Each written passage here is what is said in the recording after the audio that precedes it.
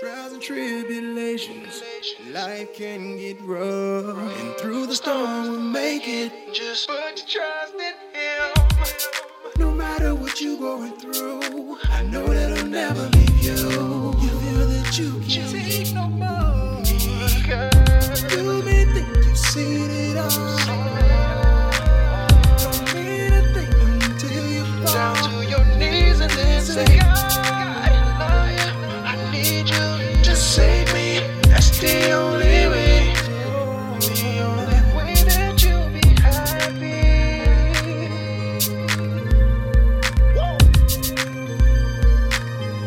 Tell me how to get happy. Hello, everyone, and thanks for checking out the Get Happy with Jay podcast. I'm so thankful for each and every one of you who have taken time out of your day to spend with me and also with my special guest. Joining me today is therapist and superwoman Lauren. We're talking about a subject that is very personal to her: postpartum depression. This condition is defined as depression suffered by a mother following childbirth, typically arising from the combination of hormonal changes, psychological adjustment to motherhood, and fatigue. We'll delve more deeply into that definition in just a bit. Now, if you happen to be a woman beyond childbearing years, or perhaps even one of our male listeners, don't turn us off just yet, or hopefully not at all, because this is such a common condition that you might just be able to learn something that you can use to help someone who is or may be going through it in the future. Also, I believe as we go further into this topic, we will see how postpartum depression is not really all that different from general clinical depression, and that is something that anyone can suffer from at any point in your life. Hello, menopause. This is not about me, though, so we'll skip menopause today and stick with the subject at hand. Postpartum depression, or the baby blues, as some call it, is very common. In fact, according to the CDC, that Center for Disease Control, it affects somewhere between 11 and 20% of all new mothers. Now let's get started with Lauren. Thank you so much for joining me again. Many of my regular listeners will remember you from an earlier episode about military families. So thank you for being with us here today to share how postpartum depression touched your life. So Lauren, let's get right into it. All right. First, let's talk about, before we get into specifically your case or situation with it, let's talk about what it is. I kind of gave a generic definition of it. So what is a further definition would you say is postpartum depression? So you mentioned in the intro that some people call it baby blues, which is true, but technically the baby blues are different than postpartum depression. So it's really, really common that after giving birth for a week or two, most women will experience what's called the baby blues, which is just kind of that surge of emotion, crying, just feeling kind of like on all these highs and lows. And that lasts for a couple weeks, and it usually goes away on its own. And that affects about 80% of women. So most women experience that. Postpartum depression usually manifests a little bit later. And that is different in that it's, like you said, it mirrors kind of regular depression, which it can look a lot of different ways.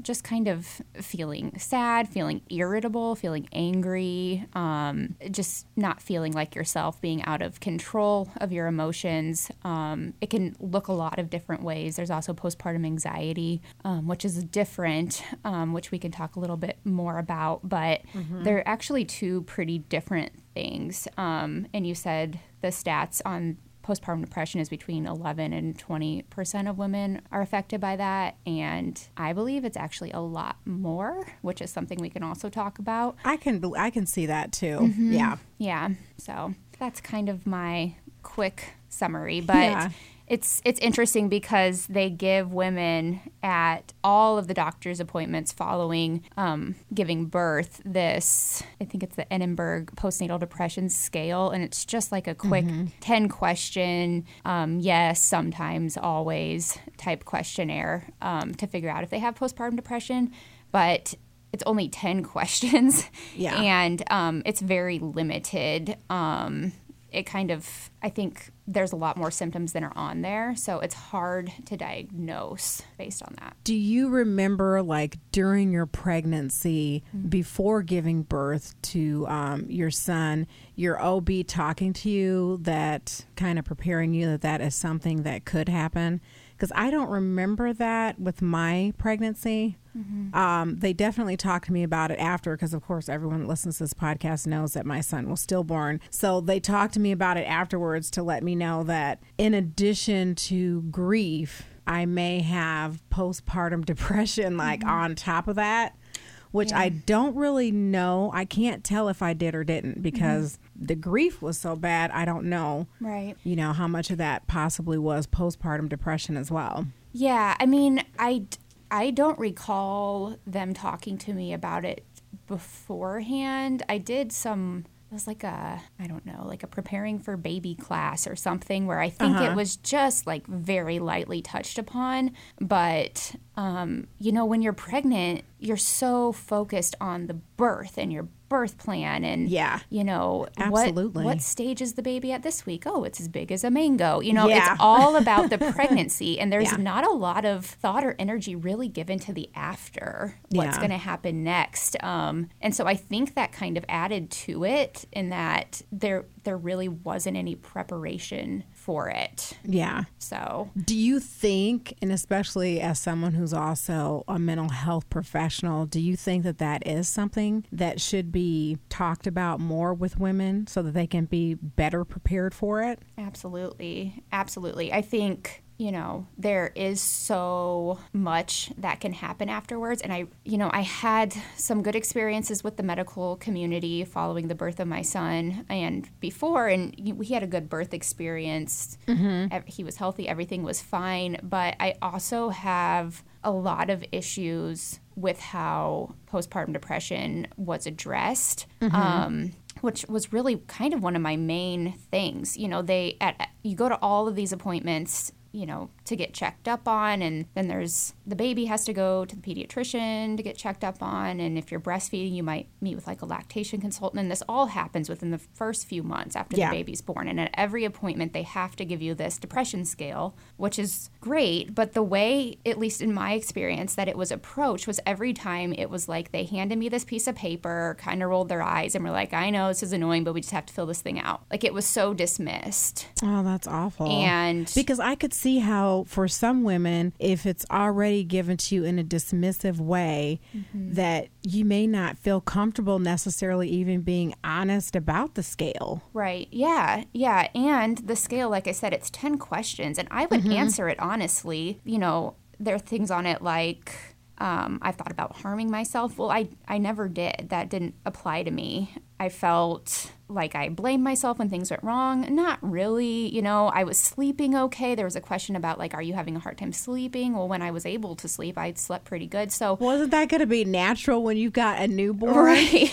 Exactly. So I just kind of thought, you know, I don't really, I mean, some of these symptoms, sure, but I think that's kind of normal, and they're just dismissing it. So I didn't really put a lot of weight on it. And I feel like it would have made such a difference if one of those doctors would have sat down and looked me in the eye and said, we have to fill this out, but let's talk about it. You know, this is just a list of 10 things. How are you really doing? And ask me those questions. And again, I say that most of those appointments happen right in the beginning. And like I said earlier, postpartum depression usually doesn't manifest till a little bit later. And I really feel like mine manifested more around like 3-ish month mark. And by that point, I was done. I was done seeing doctors, really. I mean, so I really wasn't having the opportunity to talk about these things anymore. And I think in my head, I just assumed that postpartum depression would have manifested right from the get-go. So did you recognize what it was at first? Because like I said, you're also a mental health professional. So in your work as a therapist or your training or education or whatever, were you familiar at all with postpartum depression and what it was? I was familiar with depression from working with clients, and I had some family history of it and had struggled a little bit with regular depression earlier in my life. So I think being a therapist, it was kind of a blessing and a curse for me. So Yeah. I feel like maybe someone that didn't have that background in that training wouldn't have recognized those signs and just thought, you know, the doctors are dismissing this. I think just I'm not sleeping, and kind of pushed it aside. But because of my training, I knew, okay, wait, no, these are, if I were talking to myself as a client, I would diagnose myself with this. So that helped me. But then on the flip side, I say it's a blessing and a curse, because I felt like, well, I also know how I would help that client, what I would tell that client to do. So I can figure this out on my own. I don't need help, was my initial thought, which wasn't the right way to go about it. But yeah. And I think that's pretty typical, because I know I work more directly with clients now, and in other situations I go through, like in my personal life or whatever, I sometimes say, now, if I were talking to a client, I would tell them X, Y, or Z, and I know to do it, but I'm not doing it. So I think that's pretty typical. Yeah. I had to definitely kind of practice what I was preaching to other people a little bit with that. And I think, again, I think those statistics are low. Yeah. Because I think if people aren't familiar with depression or postpartum depression, and it's been skated over so much, how could they really know what they're going through? Yeah. So. Yeah, because I think a lot of it could be just dismissed as, you know, oh, it's just little hormone fluctuations, or maybe I feel this way just because I'm overwhelmed because of the baby, and especially if you're a first-time mom and it happens. And yeah, absolutely. So there's so many different things going on too that you might not be able to see through it to see what it exactly is. Yeah. So so you said for you it happened about 3 months after your son was born, roughly. So how long, though, then, when you first became kind of symptomatic, did you actually realize that this is what it was? Or did you kind of also kind of float along for a while and think, okay, maybe this is just normal after having a baby? I feel like I realized it fairly soon. It took me a while to realize I couldn't deal with it on my own. Yeah. I remember sitting down at dinner one night and telling my husband, like, I feel so sad. I just don't feel like myself. I feel like I'm not doing a good job. You know, I had all of these things, and I said to him, and he was encouraging me, well, why don't you talk to somebody? Like, talk to your friends. You have so many people you know that have babies. I'm sure they could relate. And I immediately truly thought, I can't think of anyone who is experiencing what I'm experiencing. That would be embarrassing. And he said, well, how do you know they're not experiencing it? Or how do you know they haven't experienced it? And I said, well, they post all these, you know, pretty pictures on social media, and here I am just floating in love with my kid, and everything is wonderful. And I mean, looking back now, that's obviously so ridiculous that I truly just thought everyone just had this wonderful, blissful thing. But that's what we're posting on social media. And there's nothing wrong with that. I mean, it's a highlight reel. I'm not going to post a picture of myself crying and covered in baby spit up. I'm going to post a cute picture of him doing something funny and talk about it. Yeah. And once I kind of realized, like, wait a second, you know, that's just social media. That's not necessarily the full picture of a life. Yeah. I kind of realized, okay, maybe, but I didn't really want to reach out to anyone right away. But I did start kind of reading articles, looking at what other people's experiences were with it, drawing a lot of similarities of, okay, I don't feel like I'm the only one that's experiencing this, because these people in these articles are saying things that I'm also experiencing. And was that comforting to you that I'm not crazy, I'm not an anomaly, this is actually something that happens to other people too? Yeah, it was kind of a slow process of that, not realizing I wasn't alone. You know, from the articles, I think there was something I must have liked something on Facebook, an article about postpartum depression. I think it was maybe it was Chrissy Teigen had just come out and said that she had been experiencing that. And I think I just liked it. I didn't even post it on my wall, but a friend of mine had just seen that I had liked it somehow. And she reached out to me and said, hey, I saw you like this article. I really struggled with postpartum depression. Like, is that something you're struggling with? And I was like, yes, yes, let's talk about it. And she reached out to me and she just was so honest about her experience. And I, for the first time, thought like, okay, like this was somebody that from her pictures and her social media, I would have no idea. So just that kind of opened the door. And then that's kind of when I made a call to my doctor and to a therapist from that point. And so from that point, did you feel supported and understood, especially with your doctor once you approached your doctor about it? Yeah, so that was an interesting experience. I called to make the appointment and was this with your OB or? Yes. Okay. Yeah. So I just called and, they asked, well, what's the appointment for? What are you wanting to come in for? And I just like burst into tears. And I was just like, I just feel like kind of depressed. And they were like, okay, honey, like that's fine. Like we'll put you in, come in tomorrow. And I went in there and I was so like embarrassed about it initially. I didn't want anyone to think I was a bad mother. That was a huge part of me not wanting to talk about it, is I didn't want people to think I was a bad mother because I already felt like I wasn't doing a good job myself. So, but the doctor, she was kind of like, hey, like, oh, I see you've been struggling with depression. Oh my gosh, you're like the 4th or 5th person this morning who's been in here about that. And that was like, oh, okay. I'm not the only person. So it was like these little tiny steps that I made of realizing every time, like, I'm not so alone. I'm not so alone. And just kind of moving through that. And she put me on just like a low dose antidepressant. And then I got myself into therapy as well. So did the antidepressant, do you think that helped, and did it help immediately or? So most antidepressants take about 3 to 5 weeks to really kick in, which I think is important for any kind of depression for people to realize that. I think sometimes people try something for a week, it isn't helping, they give up. You really have to give it some time.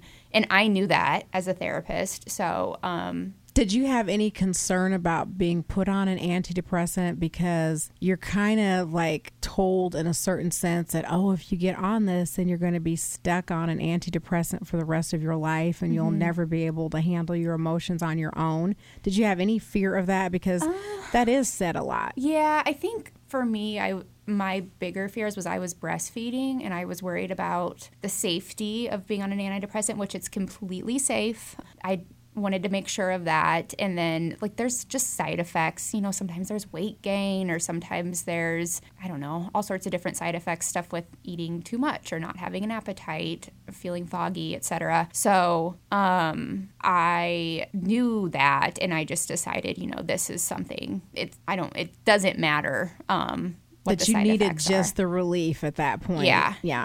And it did help. I think it kind of helped me, I don't know, like cross a bridge. I don't take it now. I only took it for, I don't know, maybe 6 months, if even that. It kind of just helped me get over a hump. And that, I think it is a myth that you have to be on one forever or whatever. That's not true. And especially with postpartum, it's different than depression in that there's some hormonal relations there. So there's more of a chance of it going away at some point, basically. Right. Yeah. And I think, too, with antidepressants in general, it's something that you don't necessarily have to be on forever. That was a piece of my puzzle of what kind of helped me, but there was tons more things that I did. I don't believe that just a medication is the most effective way. Like I said, I also got myself into therapy, and I can tell you a ton of other things that I did too. It was all these building blocks that really helped me.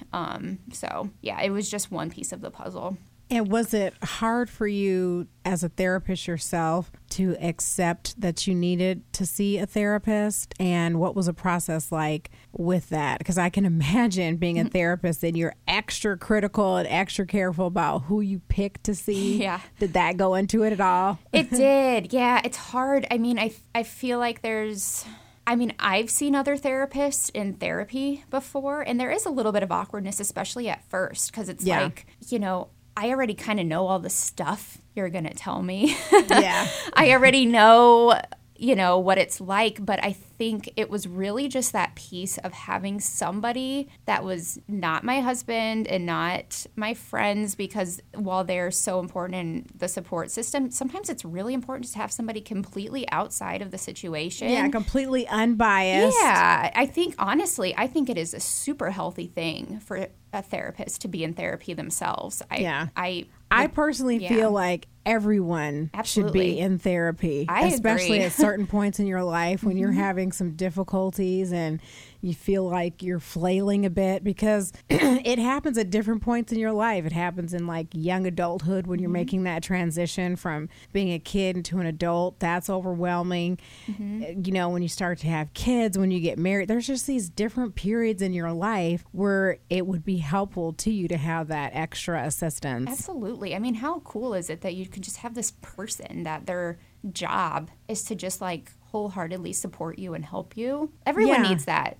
Go out and get yourself a therapist, everybody. And you don't necessarily get that from your friends and loved ones. Right, yeah. Because they all have a certain point of view. They're, bringing their own biases into whatever that you're going through, or think that, you can just handle it the way they did or whatever. Right. So, yeah, to have someone that's completely unbiased, and that's someone that can kind of normalize, I guess, how you're feeling, so that you don't feel like you're crazy or that you're the only one going through this. Because it was so helpful to me, even in grief therapy, just to have someone else be able to verbalize what I was feeling that I really couldn't put into words. And then sitting there talking to her, and then I could be like, yes, that's exactly how I'm feeling. I couldn't have worded it that way, but that's it. And it's like, wow, this isn't some abnormality. I mean, this is part of whatever process that you're going through. So it's so important. So for our listeners out there, go to a therapist. It doesn't mean that you're crazy. It doesn't mean that you necessarily are inept in any way, that you can't handle things yourself. It's just important for you. I think it's such a strength, honestly. It is. Just to be able to get to the point. I mean, it was hard. It's hard to get to the point where you say, okay, I can't fix this on my own. I need help. I mean, that's a hard thing to do. So I think especially as women, don't you think? Oh, I don't want to necessarily generalize that, but we're the nurturers. We naturally take care of things and other people, and a lot of times put ourselves last. Yeah. Yeah. It's definitely was a really important piece. And I just truly out of coincidence, my therapist that I ended up seeing had just come back from maternity leave herself for her second child. I had no idea knowing that going in, but it was like, okay, this is where I'm supposed to be, because she got it, she was right there with me. So yeah, it was very helpful for sure. And speaking of having a second child, my question is, do you have any fear for future pregnancies and future kids that you could face this again? Or having faced it now, does that make you feel like, okay, been there, done that, kind of know what to expect? Or does it even happen that much with other pregnancies once it's happened with your first? It depends. I think, some people don't experience it until their second, third, fourth, whatever pregnancy. Or they experience it at different levels. Every child is so different. I think one of my strengths will be that now I really know what it looks like. I know what helped me. I know how to get through it. Because really, you're a new mom. Everything is new. Everything. Nothing is the same in your life. And so it's a lot. But yeah, I think, sometimes it isn't the first child, and sometimes it's down the line, or you realize in retrospect, oh wait, maybe I was depressed with the first one now that I'm on my third one. But I think that was something, I guess, kind of along those lines. Was I felt like how I said that every child is so different. I think the amount of time it takes to connect to your child differs too. So I heard it somewhere compared to just falling in love. Sometimes you fall in love at first sight, and it's hard and it's fast and it's just this feeling. And other times it's a slow burn. Yeah. And I've heard some moms say, and I can't even remember where, but multiple times, that some moms have admitted that it's not that they didn't like their baby, but almost like an indifference, kind of like there just wasn't an attachment. Right. And they were alarmed by that. Like, I'm just supposed to be so overwhelmingly in love with this little person. Yeah. And it's like they kind of didn't feel it. Absolutely. Like, what's wrong with me? I think it's normal. And I didn't know that was normal because, again, you prepare so much in pregnancy and for the birth, and you just assume it's going to be like on the movies where you see this little baby and you just explode with love and you're automatically connected, which does happen. You know, a lot of people experience that way, but not everyone does. And that's okay. Because I loved my son so much, and that the day he was born was truly the best day of my life. But I did not really form that deep, deep bond until, I don't know, 4 or 5 months. And I thought I had so much shame and guilt over that. Like, I can never tell anybody this. Yeah. And I realize he will maybe be old enough to listen to this podcast one day, but I want to say these things honestly because it's true. I mean, it's not that I didn't love him. It was just, like I said, falling in love is different. And for us, it was a slow burn. And it was my expectations of what it would be like was very different. Then all of a sudden, here's this person that I don't really know living in my house, keeping me up all night.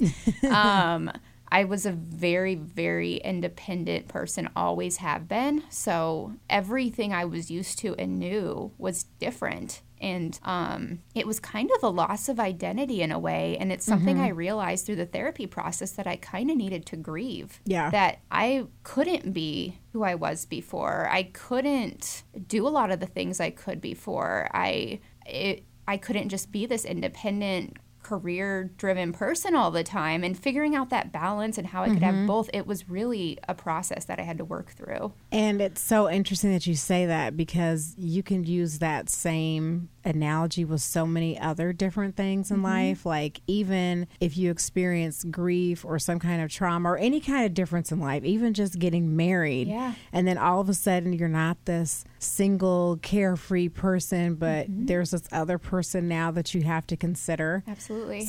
So at different points in your life, you may have to kind of, as you say, kind of grieve who you were as you move into the new elements of who you are. Yeah. And what your new normal is going to be. Yeah, that was a hard thing to, I felt guilty for that too, because it's like I wanted this baby and I love him so much. Why should I grieve him? You know, but I wasn't grieving him. I was just grieving this loss of myself, and that was okay. And that didn't mean I loved him any less. It didn't mean I was a bad mother. It's just a part of life. And like you said, like with marriage or graduations or moving, all of those are stressful events. Even though they're happy, wonderful events, they can be very stressful. And I think it's good to acknowledge that change of any kind, even positive stuff, it can be really hard. And I can see how that's especially hard to acknowledge as a new mom. And that kind of draws into like the feeling of shame, because you're supposed to be so happy and it's like the best thing that's ever happened to you. And it's such a blessing and you should be grateful. But at the same time, having to also admit that I'm suffering from postpartum depression. Was it hard for you to explain that to family and friends? Did anyone in your life kind of catch on to what you might have been going through or wonder what was going on with you? I think mainly my husband, just because he was there, you know, probably. And I talked to my mom about it, and she was great in helping me. And I think she probably experienced some similar stuff when she had either me or my brother or both. I'm not really sure. But yeah, I think I felt a lot of support, but it was hard. It was hard to talk about. I again had I think a big part of the depression is just feeling the guilt and the shame and feeling inadequate. There were so many times I thought, you know, gosh, he would just be so much better off with somebody that wasn't going through this. And feeling like that. So to talk out loud and say those things, I didn't want anyone else to think that I wasn't capable or that I couldn't care for him.